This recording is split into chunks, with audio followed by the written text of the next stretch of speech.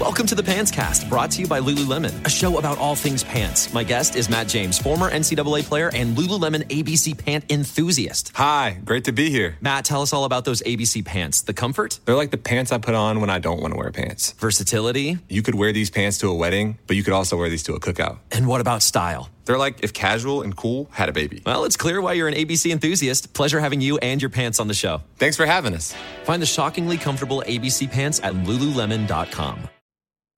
When a young boy is scared of his own house, his mother is forced to ask the question, is there something else here? Something only he can see? And then we travel to Oklahoma on that fateful day of April 19th, 1995.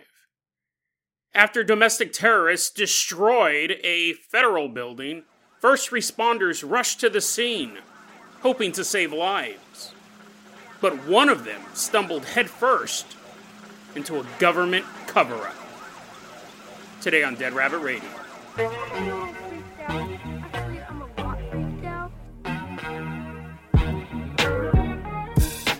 Hey everyone, welcome back to another episode of Dead Rabbit Radio. I'm your host, Jason Carpenter. I'm having a great day.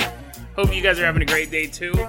Hope you guys are having tons of fun doing whatever you're doing. We got a lot of stuff to cover today.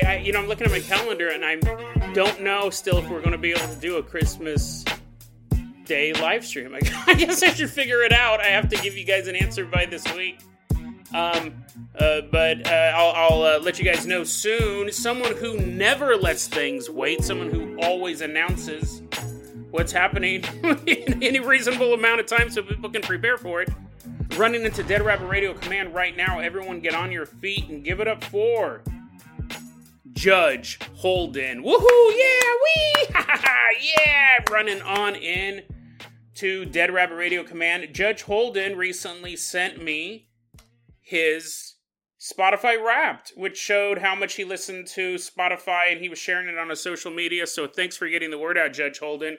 You're going to be our captain, our pilot this episode. If you guys can't support the show financially, that is the way to help out the show. Spread the word about Dead Rabbit Radio. Tell your friends, tell your family, tell everyone you know. Dead Rabbit Radio is your favorite paranormal show. Judge Holden, let's go ahead and toss you the keys to the Dead Rabbit Dirigible. Let's leave behind Dead Rabbit Command. Fly us all the way out to a house in the suburbs.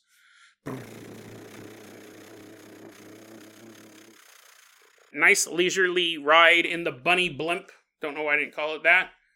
To begin with, the Dead Rabbit Dirigible, piloted by Judge Holden, we're headed all the way out to this house in the suburbs. This first story is pretty short because the second story is a bit longer, but let's go ahead and get this guy started. We're walking around the suburbs. This is in an unnamed town. We're walking around and we see this house. And inside this house, we're going to meet a young family. We have a mother, let's call her Danielle, and a son, let's call him Xavier. Danielle's sitting in the kitchen, eating some scrambled eggs or something, and she hears from another room little Xavier. He's in preschool. This is a little dude.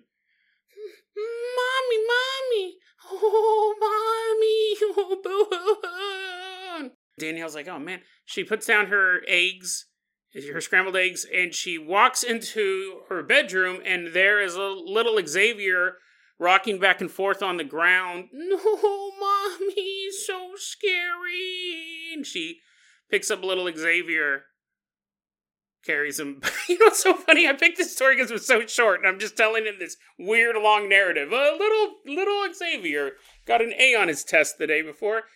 Let me get to the meat and potatoes of this. So little Xavier is sitting there crying, and Danielle's like, "What's up, honey? What's up, little baby boy?" And he goes, "The rope man. I saw the rope man." Oh, here's the thing. On the one hand, I don't want kids because I'm so irresponsible with my own life. I don't want to drag any other humans into my orbit.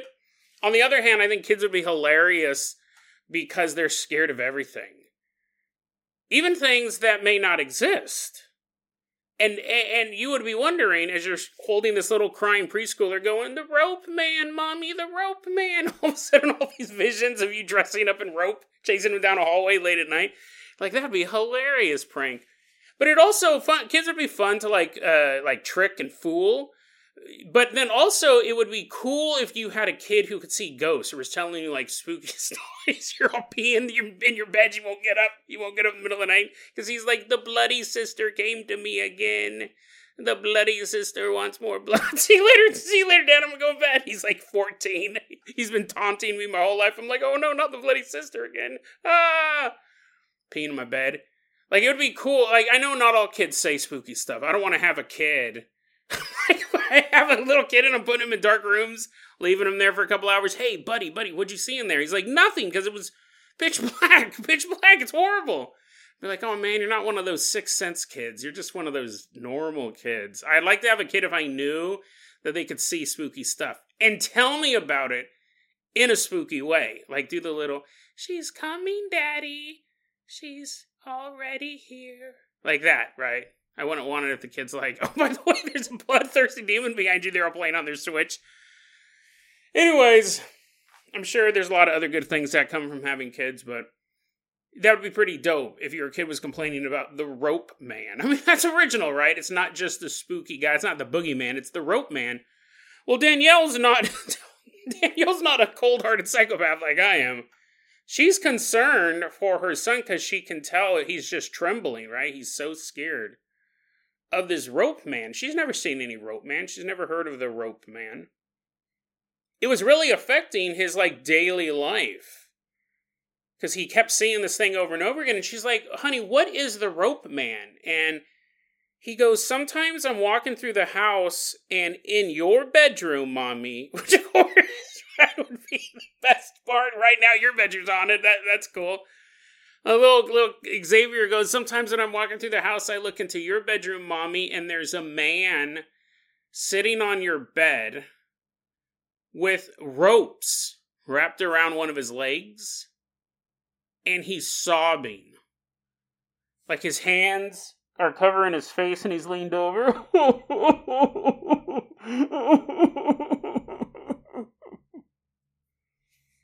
Hence the screaming, right? That'd be traumatizing. You walk in a bedroom, see a man with ropes wrapped around one of his legs and sobbing. I mean, if he magically appeared, he could be tap dancing. It'd be just as terrifying. But he goes, I see him sitting on the foot of your bed, openly sobbing. He goes, sometimes, Mommy, I wake up in the middle of the night and he's standing in the hallway of the house. Just standing. He's not crying or moving or doing anything. Just standing there with ropes tied around one of his legs. It's creepy, right? Just normal, like, anytime your kid's seeing a ghost. I think anytime there's a full-body apparition in your house, it ups the level versus my house, I think, is haunted. It's a little spooky. Every so often I smell the smell of Grandma's old perfume. I'm not discounting those stories, but there is a different level of creepiness. This one, you have a full-body apparition that only your child can see. And it's so abstract. Ropes wrapped around its leg. Like, what does that even mean? Well, Danielle said one day her and Xavier were walking around town, and Xavier points and goes, ropes! That guy has ropes wrapped around his legs! That guy over there! That guy, look at those ropes, Mommy! And I'm sure Danielle Peter Pants. Sure, Danielle was like, no, it's in the middle of the day. I thought we were safe now. She turns to look to see what Xavier is pointing at, and he's pointing at a person in a cast, wearing a cast around their leg. And she goes, oh, okay, so now this is starting to make a little bit more sense. She goes, honey, those aren't ropes, that's a cast. When you break a leg or break a bone, it looks like a mummy, right? The way that they wrap it. So after that, Xavier started calling this figure Cast Man, because he realized that, and Danielle realized that at the same time, it didn't have ropes wrapped around its leg, it was wearing a cast. But if a preschooler had never really seen a cast or had really processed that, what else would it look like? But, I mean, ropes maybe are kind of far-fetched, but, it's a kid. It looks like a mummy, it looks like maybe like some wrappings, maybe a rope even. One day, Danielle said she was sitting there and Xavier came into the room. He's doing a little jig. He's doing a little dance. He's hitting the gritty. And Mom goes, why are you doing the gritty? Why are you doing the gritty, Xavier? And he goes, well, I haven't seen the Cast Man in over 2 weeks. It was like a celebration. He's all sitting there. He's dancing. He's all twerking. She's like, okay, stop doing that. It's not appropriate. Doing a little victory dance. That's how much trauma this child was going through. Because he was just, the guy kept showing up, openly sobbing or standing in the hallway. Neither of those are good. And I'm sure, like, I don't think Xavier was walking down the hallway late at night, but I'm sure it was a damned if you do, damned if you don't. He probably slept with his door open. But if you slept with your door closed, maybe the Cast Man would get you in your sleep. But if you slept with the door open, he just stood there in the hallway. You're like, oh, okay, well, I guess that's a little less spooky. He was seeing this thing so often that once 2 weeks had gone by and he hadn't seen the Cast Man, it was worthy of a victory dance. He was super elated because he was seeing this thing so often. But he did see him again. Eventually, he did see him again. He's like, oh no, happy days are over. But Danielle said over time, the sightings of the Cast Man tapered off. And to this point, now, she says, she posted this online underneath the name 2D Guy. She said, or maybe it was the dad. Maybe it was the dad the whole time if his name's 2D Guy. But anyways, we'll stick with Danielle or Danny. Danielle said that now my son is in his 20s and he doesn't remember any of this. He doesn't remember seeing the Cast Man standing or sobbing or any of this stuff. He's just kind of wiped it from his memory, which would make sense because, I mean, that was when he was in preschool. He doesn't remember the story at all. Danielle remembers it pretty clearly. The story of the Cast Man. One thing that she found out later was the house that they were living in when the Cast Man was appearing. This whole time when they were living in that house was built over an area that used to be an old hospital. Classic ghost story. Classic ghost story for sure. You have that little kind of thing that brings it together very elegantly. And then it used to be a hospital. So you could imagine that it wouldn't be a stretch to think that this ghost of this man in this cast was at one point in this old-timey hospital. It's an interesting ghost story. It's one that's fairly basic on the surface, but you look at it and you think, why did it stop appearing? And I'll go over this real quickly because I really do need to spend a lot of time on the next story because it's kind of a really bizarre conspiracy. Real life story. Real life's nuts. We'll get into that in a second, but why did the ghost taper off? General ghost lore says that the soul only has so much time on Earth after death before it dissipates. That's why there are no caveman ghosts. It's a common question that's thrown out in the paranormal world. People go, why are there no caveman ghosts? Well, the theory is that the ghosts peter out over time. The oldest ghost on record is in Britain. Like the sightings that you can see today, there's Roman Legionnaire ghosts in Britain, and they date it around, I think, 400 AD, somewhere in there. It might be 600 AD. And they are slowly becoming less and less visible over time. Because there were sightings of these ghosts back in the 1800s, so we can match them to the ghost accounts in the 1800s to the ghost accounts of today. I'll put that, you know what's so funny? I talk about that all the time on this show. I've never actually covered that story. I always use it as a reference, but I'll have to cover that this week or next week. Because it's crazy. So we know that that is the oldest ghost that is visible, that is still visible on Earth. So it would seem to be that at max 1,400 to 1,600 years a ghost can stick around. Most ghosts in America are antebellum, right before Civil War, post-Civil War, going forward. That's where most of our ghosts are. In Britain, it's mostly around the same time period, a little bit earlier, maybe like 17th century going forward, which is still a long amount, right? So we do see ghosts dissipate over time, and it seems that newer ghosts may dissipate quicker. But we don't know because we're living in that time period right now. The idea of a mental hospital that was closed in the 1990s that is apparently haunted today, we would have to continue to investigate that place over the decades and centuries to track how long those ghosts stay around. But it is interesting, and I do think that most ghosts dissipate over a much shorter amount of time. Some of them hang on longer. And it seems the ones that hang on the longest are what we call a residual recording, where there's no actual spirit or soul there. It's basically a 3D recording of a previous event. The Roman soldiers in Britain, they're literally just walking down the road. You can't interact with them. One of them, it was a Roman soldier, I believe, and his horse that rode through a basement.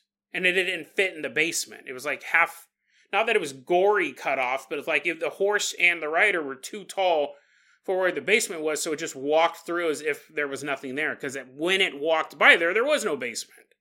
There was no house. There was nothing there. So, what I think is, it's always hard to tell in a shorter period of time if it's a residual haunting or an actual soul trapped.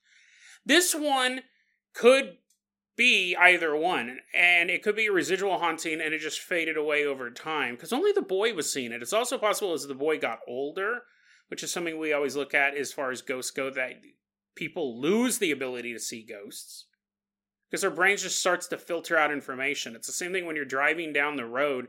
You can't tell me the driver's license plates of the 3 cars to your left and the 2 cars to your right. You can't. You have that information. Your brain recorded all of that. You can't access it because you're just filtering out all that stuff. The only thing you're looking at is what's dangerous in front of me, stoplights, things like that, speedometer. You filter out all that information even though your brain records it. It's also possible, though, that this was an actual ghost. It's also possible it was an actual ghost, and I'm wondering if it was a ghost. It was the soul of this young man who probably, I'm assuming, spent some time in this hospital and was also really, really sad. Breaking your bone nowadays, big deal. But as you're listening to this podcast, 4 Broken Bones, you might disagree, but there was I can make all sorts of scenarios. He was supposed to be a football player who broke his leg. Couldn't play football anymore. It's possible that he broke his leg and then got some bad news while he's in the hospital. He survived the car accident, but his loved one didn't. Who knows? But I think in a haunting, a traditional haunting, a soul trapped on Earth, I think there would be a point where you could either find your way to the other side by yourself or realize that you're doing severe emotional trauma to this child. I think a good amount of ghosts that when children see them, I would assume they'd feel pretty bad about it. I think it's the same thing when someone's really old and they're not a pervert. They're not a creep, they're nothing like that, but they kind of look like a creep. Like the general societal idea of a creep.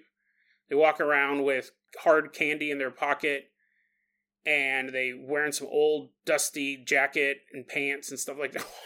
Hopefully they're wearing pants, because if they weren't, they'd definitely be pervert. But it's the old man in your neighborhood who always has been friendly with kids. Had a couple of his own, but they moved on, and he gets calls from him every once in a while, but not as much as a father would want. And he's walking around town giving hard candies out to the kids. He's not a creep, he's not a pervert, but that is such like the stereotype.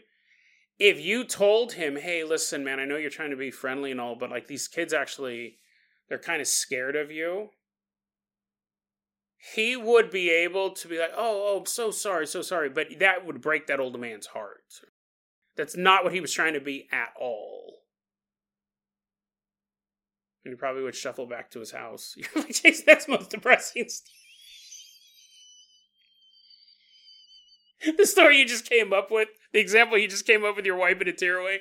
You know what I mean? I wonder how many ghosts, even if they don't find their way to the other side, they're lost, they're confused, they're sad and lonely, but then every so often when they blink into existence, they see this little boy staring at them, just sobbing, he's back, mommy, he's back, and running down the hallway, and eventually you just may be like, I don't know where I'm supposed to go. Like, I understand that I'm dead and I don't know what comes next, but I know I can't be here because I'm traumatizing this little guy. Who knows? Very interesting ghost story. I love sometimes just telling a good old basic ghost story because those can also give us a lot of clues and things to think about when it comes to the world of the paranormal. Judge Holden, I'm going to go ahead and toss you the keys to the world-famous Carpenter copter. Everyone climb on board. We're leaving behind this house in the suburbs. Fly us all the way out to Oklahoma. I'll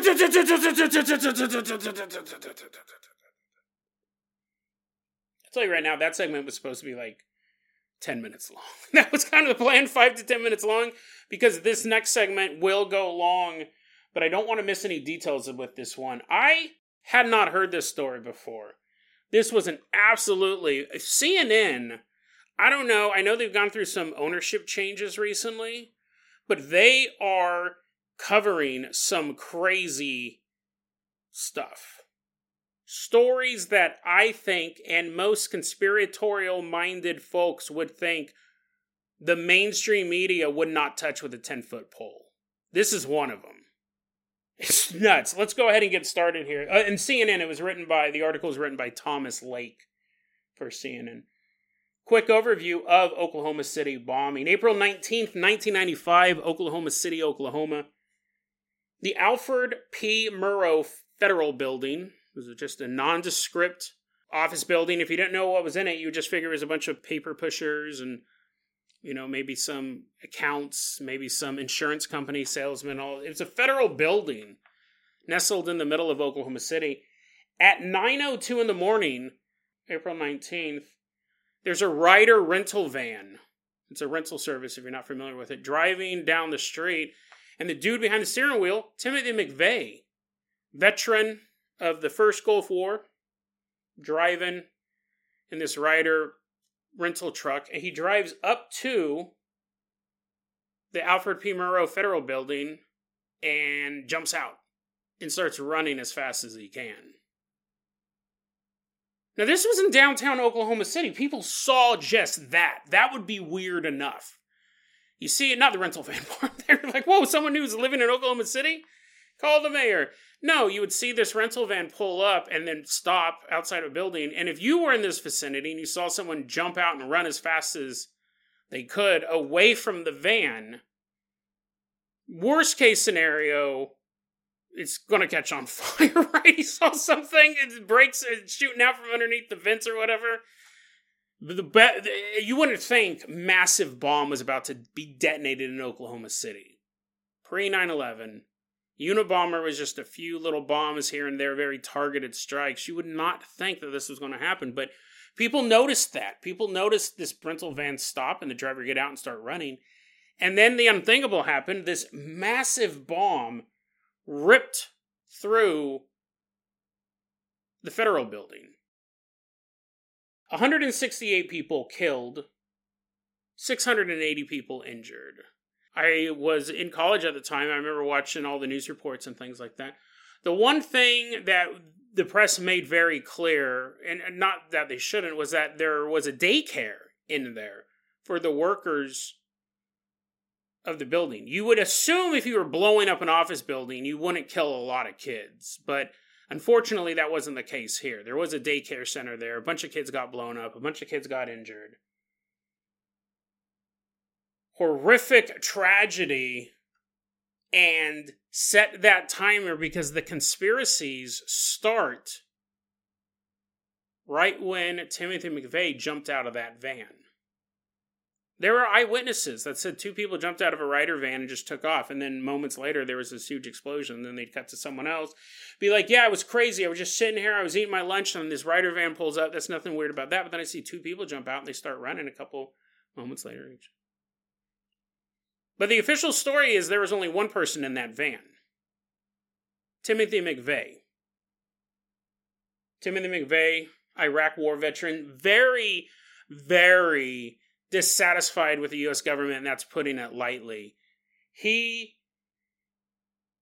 was a sympathizer, quote-unquote sympathizer, with the United States militia movement. This was another big thing in the 90s. I know they're still around today, but it's not as big as it was in the 80s and the 90s, where it was things that was being covered on the nightly news. Now you'll hear stuff about Amon Bundy in the Pacific Northwest, but growing up in the 90s, there was this sense, this palpable sense, that each state, especially in the Midwest, had these armed militias, which is their right, which is in the Constitution. It is in the Constitution, but openly talking about how evil the Clinton administration was and all of this stuff. And things only got worse as far as that goes when you had events like Ruby Ridge happen. I don't remember the exact date for that.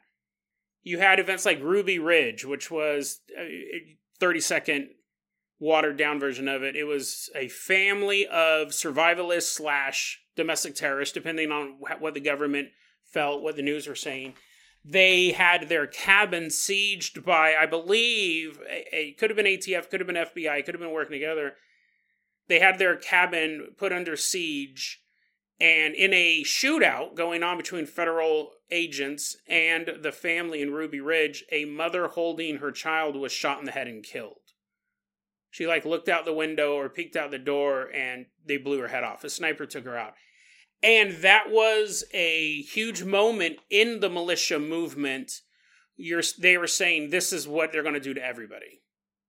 This is what they're going to do to everybody. They killed her in cold blood. I mean, you're having a shootout, right? It's a standoff. I don't know. I'm not trying to be a shill for the United States government. I'm not an expert on the Ruby Ridge encounter. I'll put stuff in the show notes. Waco, right? This is one that I think more people are familiar with. Waco. The date, April 19th, 1995, that Timothy McVeigh chose to attack the federal building was not chosen at random. He didn't throw darts at a calendar. That was the 2-year anniversary of the end of the siege at Waco. We talked about this recently during a live episode. I do Patreon live episodes Sunday mornings at 11 a.m. Pacific Standard Time. We kind of started talking about Waco. You had this religion, cult, again, however you want to define it. Allegations of child abuse, sexual child abuse. They were stockpiling weapons, but again, that is not illegal in America to stockpile weapons. You had the people in the nearby town of Waco complain about these Branch Davidians saying they're stalking. I mean, listen, it may not be illegal. It can be scary. It can be scary. I have no problem with you going, I don't want those people with the stockpile of weapons so close to my town. I get it. And that was another story that I did a lot of research on years in the past, so I'm really kind of going off memory. But the people in town were saying, listen, the Branch Davidians were threatening us. It wasn't like they were driving through towns in an armed convoy like Mad Max, but the encounters that the townspeople had with them, they go, we are afraid they're going to come into the town and kill everybody. The sexual assault charges, people have, some people have said that those are accurate. Some people have said that they are not. I don't know. I've always heard that there was child brides and stuff going on in there, which wouldn't surprise me. The stuff with the child brides and the child sexual abuse, I mean, again, that wouldn't surprise me, unfortunately, because it was this religious compound, and David Koresh, the leader of this sect, the Branch Davidians were around before David Koresh. David Koresh was the leader of this sect of Branch Davidians. He saw himself as the prophet. All this stuff we always see in these cults. The child bride stuff, I hope, isn't true. But it probably is. But I could be wrong. I know there are people who say nothing bad ever happened at Waco. I've heard of those arguments as well. Until the ATF stormed it. And this was footage, I remember before stuff went viral, before the internet was really even a thing. Because this would have been in 93, 2 years earlier. On the news, you saw 4 ATF agents get gunned down on the roof of the Branch Davidian compound. They were going in to take all their guns. ATF is Alcohol, Tobacco, and Firearms, the Federal Bureau. Branch Davidians knew they were coming, or probably saw them coming. It was kind of like a open field, and then you had this compound in the middle, and they opened fire on ATF. ATF said they shot first. Branch Davidians said, no, the ATF shot first. All this stuff comes down. It ended up being this huge siege. I think it was around 40 days during the Clinton administration. And I remember watching it on the news. It was something, I mean, imagine anything going on for 40 days. For the first 10 days, that's all they talk about on the news. By day 13, they still talk about it, but it's not as crazy. By day 22, they're like, first weather, then sports, and then let's find out what's going on in Waco, because it was just federal agents surrounding this compound. Eventually, the feds, it was super embarrassing. It was super embarrassing to the Clinton administration that a bunch of cultists with guns could hold off the strongest military on planet Earth. This has always been my read on this, because they did not need to go into that compound. It was a siege. But I've always felt that it was just super embarrassing for the Clinton administration to have this going on. Janet Reno, Attorney General. So they ordered troops to move in. They ordered the federal government to go into the building and take them out. And the building then burst into flames. That's always been a question. Did the Branch Davidians, because some people say Branch Davidians, set the place on fire on purpose? No one goes out alive. The purity of the flame will prepare your soul for the eternal afterlife. Some people say that, which we see cults do. That would not be out of the norm for this type of group.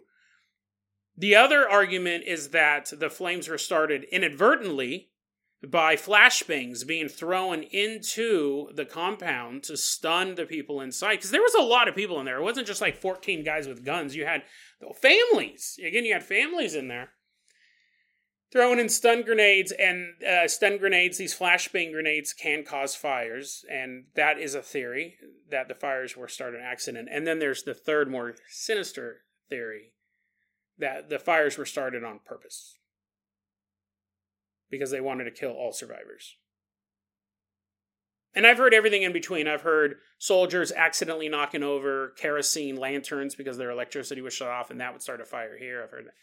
So we have all those different scenarios. But if you're in the militia movement in the 1990s, and you 100% sympathize with the Branch Davidians, and you watch the federal government just crash through these walls and start shooting people, what would your reaction be? What would your reaction be? I'm not saying that Timothy McVeigh was justified in what he did. I'm very, very clear on that. But if that was your mindset, you're going to want to take action against someone that you see as evil. Blood for blood. It never works out that way. But Timothy McVeigh got arrested only 90 minutes after the attack. This is quite fast, right? For a random dude to randomly pick a building and to blow it up with a bomb. He was arrested 90 minutes later. He was caught driving without a license plate. Now listen, by the grace of God, right? I think that if the official story is true, or even 90 or 80% true, by the grace of God that he got pulled over, that police officer was probably on high alert in the area because of what just happened, and they're looking for anything suspicious, and he sees a car with no license plate, and he pulls it over, and it happens to be the guy who just detonated a bomb an hour and a half ago. That's a miracle, because who knows what would have come next. It does give a lot of credence to the story that this was an inside job. And they knew exactly who to look for. But McVeigh said, this was an interesting quote he said, because obviously, people are like, you killed all these innocent people. Yeah, they were federal agents, but like some of them just worked like for fish and game. Plus all the families, the kids, the people who were working at the daycare, they weren't FBI agents. They weren't ATF agents. This is what he said about it. Quote, I didn't define the rules of engagement in this conflict. The rules, if not written down, are defined by the aggressor. It was brutal. No holds barred. Women and kids were killed at Waco and Ruby Ridge. You put it back in the government's faces exactly what they're giving out. I wanted the government to hurt like the people of Waco and Ruby Ridge had. Timothy McVeigh didn't work alone. The official story that he was alone in the Ryder van, but he was working with this guy named Terry Nichols. And then a third person who knew kind of what was up, he'd kind of heard. The third person got sentenced, did some time for knowing that the attack was coming but not notifying anyone. His name was Matthew Fortier. Terry Nichols, so the bomb was made out of like this fertilizer mix. That's the reason most people don't know this, but when you buy fertilizer now, there's actually little, I don't know if they're visible to the naked eye, but if you buy fertilizer now, it has little pieces of plastic in it with a serial number, and they're scattered throughout the bag of fertilizer. So because you have to keep, you can't make fertilizer a Schedule 1 product, you can't have it illegal, or you can't have it so you can only have so much, because we need it for farming. But now when you buy fertilizers, there's these tiny little pieces of plastic in there. So if someone else makes a fertilizer bomb, because I think it's the nitrate in it, they have these tags. They can find when that bag was made and who it was shipped to on what date. So you can narrow it down. Well, they didn't need any of that with Timothy McVeigh, right? They just happened to pull him up 90 minutes later. But Terry Nichols, the story I always heard was that they were looking for him after they got McVeigh. And when they caught him, he was planting his garden and he was pouring down lots of fertilizer. And it was the same brand of fertilizer that was used in the explosion. That wasn't the only piece of evidence. You're like, oh no, you're all destroying all your fertilizer right now. You're like, I know what I'll do. I'll set it on fire. That'll get rid of it. That wasn't the only piece of evidence, but that did tie him. That was a story I heard a long time ago. Terry Nichols, life in prison. Timothy McVeigh got death. He got a death sentence. He was executed. Here's interesting. He was executed June 11th, 2001. Exactly 6 months before September 11th. There was a theory that was floated. I haven't even gotten to the main part of the story. I haven't even gotten to the main part of the story. I don't know, am I going to break this into 2 episodes? I've never done that before, but the conspiracy theory that I had heard for a long time, and it's one that I think is quite likely. Because we have 3 conspiracy theories, or we have the official version, he did it alone. You have the other version, which is it was an inside job, that the government had something to do with it, which is always the creepiest one. But then there was a third conspiracy theory. This is the one that I think is most likely, is that Timothy McVeigh was not alone in that van. There was another person in that van. When people saw the 2 people running out of the Ryder van, they said, yeah, it was a white guy and a Middle Eastern guy. I saw 2 people running out of the van, a white guy, Middle Eastern guy. Yeah, I was sitting there, I was eating my lunch, the van pulls up, I see 2 guys jump out. One of the guys looked like he was from the Middle East, and the other guy looked like he was white. This is an old conspiracy theory. I'm not taking credit for it, but I do think it's probably really close to the truth. Timothy McVeigh was working with Al-Qaeda. I think we're going to have to split this into 2. I think we're going to have to split this into 2 episodes, because I can't even think to go over the other story. This episode is going to be like 2 hours long, because now that I dropped that bombshell. Al-Qaeda, one thing that a lot of people don't realize about Al-Qaeda, because of the way the Western media portrayed it, and let me back up, I'm by no means an Al-Qaeda sympathizer, but what I'm saying is that Al-Qaeda meant the base. Al-Qaeda means the base. I think they're still around in some capacity. Osama bin Laden's plan, while he did have plans for destroying the United States, or at least giving it a horrible black eye, he really wanted U.S. troops out of Saudi Arabia. He didn't understand why the U.S. got to have troops surrounding Mecca. He goes, how would you guys feel if we surrounded the Vatican City? Like, you can't do this. You got to pull all your troops out. But that was his ideological battle.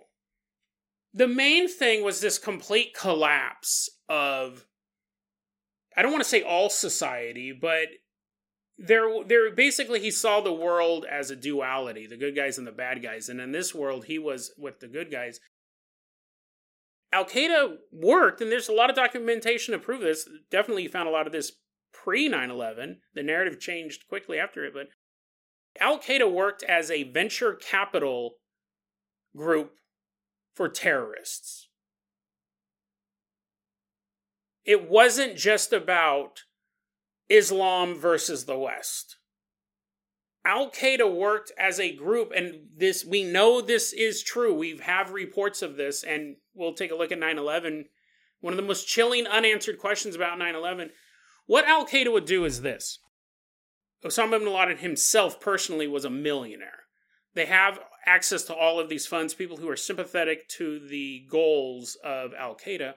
But you want to keep making money as a group. If you're expecting to be a real-life version of Cobra, You need to keep money coming in. What they would do is a terrorist group would come to them. A regional terror groups in Japan, in Colombia, Africa, would come to Al-Qaeda and they would ask for money. They say, we need $10,000 to pull off a mass shooting outside this hotel. We're going to need, these are the weapons we're going to need. This is the type of vehicles we're going to need to get in and out of the area. Because you're not using your personal cars when you're doing this stuff. You don't want to get caught. You go to Al-Qaeda, you say what you're going to do. And then, this is super interesting. I'll see if I can find the article. I read this article pre-internet, right? Because Al-Qaeda was making moves pre-9/11. Osama bin Laden gave an interview in Time magazine or Newsweek magazine. I remember reading it like the year before where he was talking about how things weren't fair. It's quite odd. And he was talking about killing U.S. civilians. He goes, you guys pay taxes to an evil government, so, I mean, if I kill you, that's less tax money. I'll see if I can find all this stuff. But anyways, these terror groups would come to Al-Qaeda, and Al-Qaeda would crunch the numbers, and they go, okay, we give them $10,000 to attack this hotel. It's a Western hotel in East Angola or whatever. I'm just picking out weird details. What we will do is we will then, because it's not just about the attack, Al-Qaeda would then short sell stock in that hotel company. So let's say it's a Hilton. They would then short sell, which what it means is it's like buying stock, but you're betting that the company's going to fail. You're betting that the stock actually goes down. If you see a company starting to make some dumb moves, they're selling their shares for $50 a share. You pay them $50 a share. You're basically giving them money, knowing they're going to not do good things with it. They're going to continue to run their company poorly, and you get money when it fails. That was the whole thing behind that whole GameStop thing. Companies were betting that GameStop was going to fail, and they kind of got caught with their pants held down. But what's happening is Al-Qaeda would say, okay, they're going to open fire outside of this hotel in East Angola. It's a Hilton Hotel. It's going to be bad press for Hilton. We're going to see the stock drop maybe 1-2%. It's not going to shut down the company or anything, but if we buy this much stock, we'll make $500,000 from this one attack. We are not losing any men. We're not losing any resources but money. Maybe we ship them a couple guns, but that's nothing. So they would then go, okay, here's your money, here's a couple supplies. They would not be super directly tied into it. Maybe if they wanted someone on the ground to help direct these things. Maybe not. Maybe they figure we can do it ourselves. We just need a little bit of help, like technologically, finances, stuff like that. And then this armed group of maybe 6-7 guys would open fire outside this hotel, and security forces would show up. There's a gunfire in the middle of the day. A bunch of people get killed, like 13 people get killed outside this hotel. Al-Qaeda just made $500,000. They would look at investments like that and see how much money they could make. Now, here's the thing. There is no clear-cut evidence that Timothy McVeigh worked with Al-Qaeda. But there's always been these connections. One, he was in the Middle East.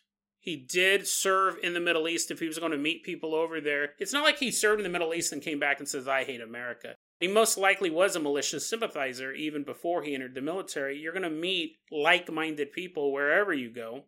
It's possible that he made a connection with someone who, while he's serving the military, he's also just getting a paycheck. He's going to meet other people who don't like the U.S. government over there.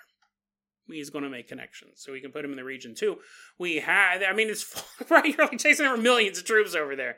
Yeah, but not millions of troops blew up a federal building a couple of years later. Two, we do have multiple sightings of a Middle Eastern man jumping out of that van. I get that when you say there's 3 shooters at Columbine,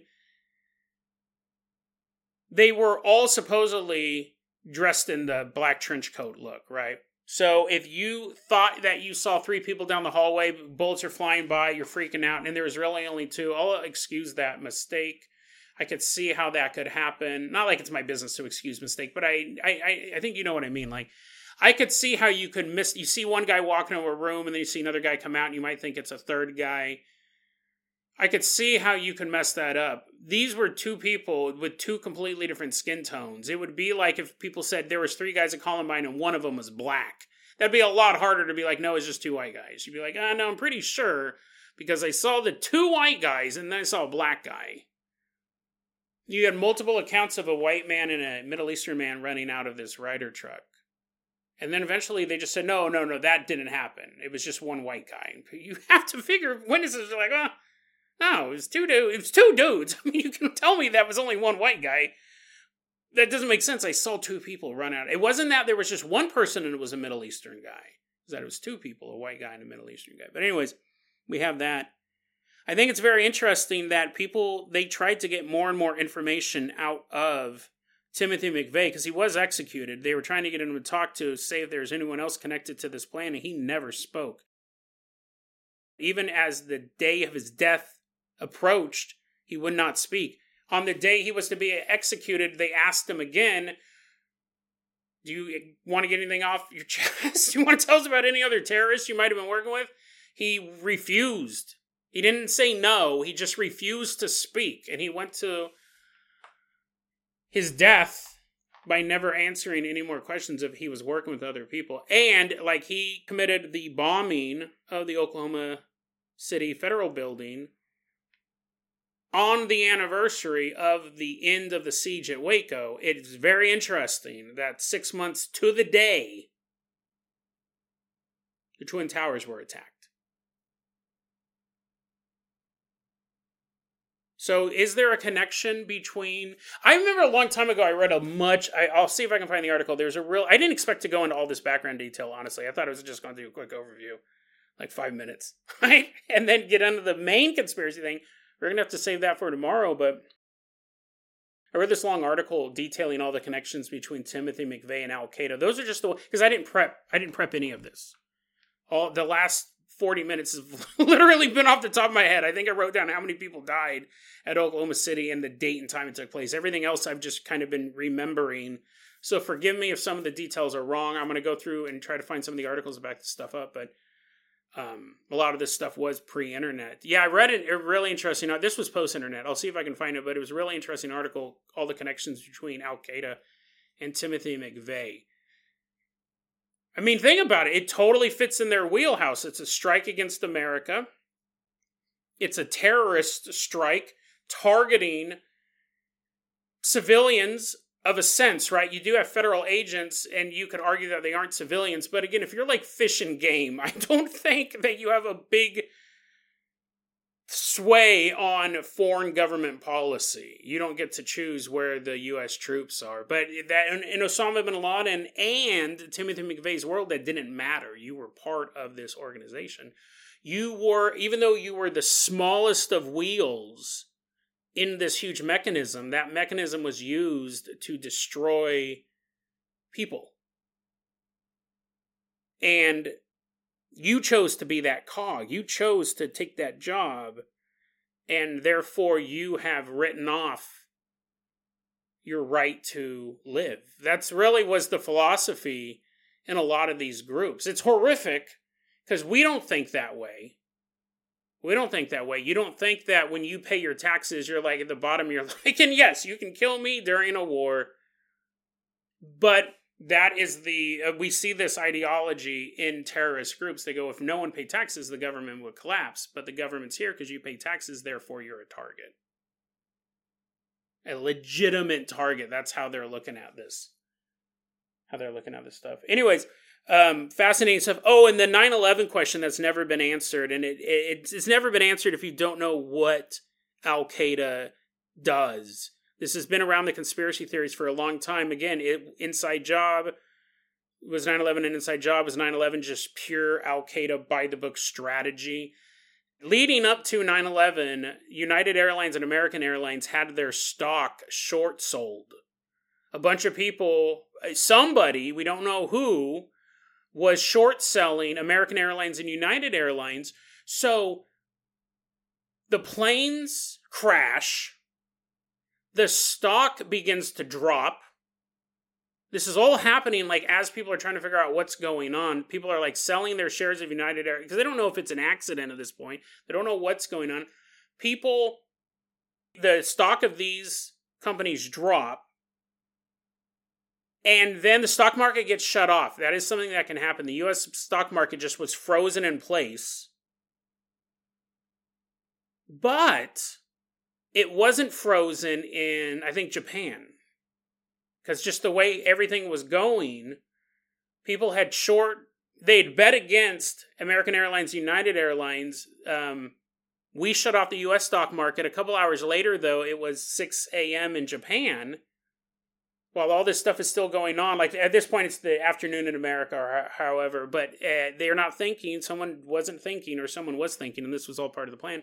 Japan at 6 a.m., their stock market opens, and somebody covers all of their United Airlines, American Airlines stock, and made millions of dollars off the attack. Millions upon millions of dollars. The stock dropped so much, and they had bet that it was going to drop in the weeks leading up to 9/11. And by the time the investigators and the U.S. regulators, everyone figured out what had happened, all the transactions were finalized. They can never find out who or what organization had short sold those stocks, because that would 100% show foresight. Somebody knew those attacks were coming. Now, the argument has always been that's what Al-Qaeda does. That's 100% how they operate. They short sell the people they're about to attack. It's genius if you think about it. It's evil if you think about it for 1 second longer. But people go, that's what Al-Qaeda does. There's not really a mystery to it. It was most likely front companies for Al-Qaeda. They knew exactly what planes they were going to use. It wasn't like they showed up at the airport and go like, I wonder which one. They knew. They bought the tickets in advance. They knew what planes they were going to use. Had they locked down the Asian stock market, they might not have profited, right? But no one was really thinking about that. It just happened. Everyone else was wondering, oh my God, what just happened in New York? Fascinating story, and that's always been a thing about another thing, arguing that it was an inside job. There was government agents. I'm sure, I've talked about this before, I'm sure a lot of people knew 9/11 was going to happen. I don't necessarily think the United States was behind it, but I think there were people in the United States who turned a blind eye. I don't think they actually planned it. Because it is by the book Al-Qaeda. And there's also obviously a lot of... Al-Qaeda was trained by the U.S. government to fight the Soviets in the 80s. So, I mean, we had connections to him. He was a freedom fighter for a long time. So we did train him in a way. And you could argue that there's those connections and everything. It's such a web. But what I really wanted to talk about, fascinating story we're going to get to tomorrow, is the story of a man named Terrence Yeaky. Terrence Yeaky was just like you and me. He was a guy getting through life, doing his job. He was a police officer.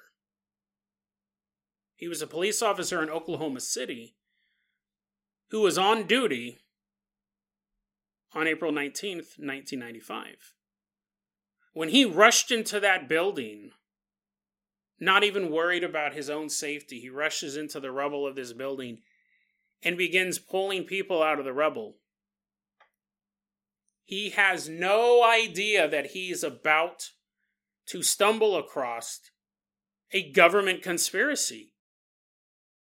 Is it possible that the Oklahoma City bombing was an inside job? That's what Terrence Yeaky thought. Terrence Yeaky, one of the very first responders on the scene, started to put together the pieces that it wasn't just Timothy McVeigh. It wasn't even just Al-Qaeda, or possibly Al-Qaeda. He wasn't saying that, but he started to think, what if the U.S. government, for whatever weird, twisted reason, was behind the devastation I'm standing in right now? Terrence, covered in ash, hands bloodied, the cries of the dead and the dying surrounding him. He has to wonder, who did this? And his quest for that answer would lead to his... well, that's up for debate. But we'll talk about that on tomorrow's episode of Dead Rabbit Radio. Dead Rabbit Radio at gmail.com is going to be our... Yeah, I forgot. This whole episode's been off memory, no notes. Dead Rabbit Radio at gmail.com is going to be our email address. You can also hit us up at facebook.com/Dead Rabbit Radio. TikTok is at Dead Rabbit Radio. Dead Rabbit Radio is the daily paranormal conspiracy and true crime podcast. You don't have to listen to it every day, but I'm glad you listened to it today.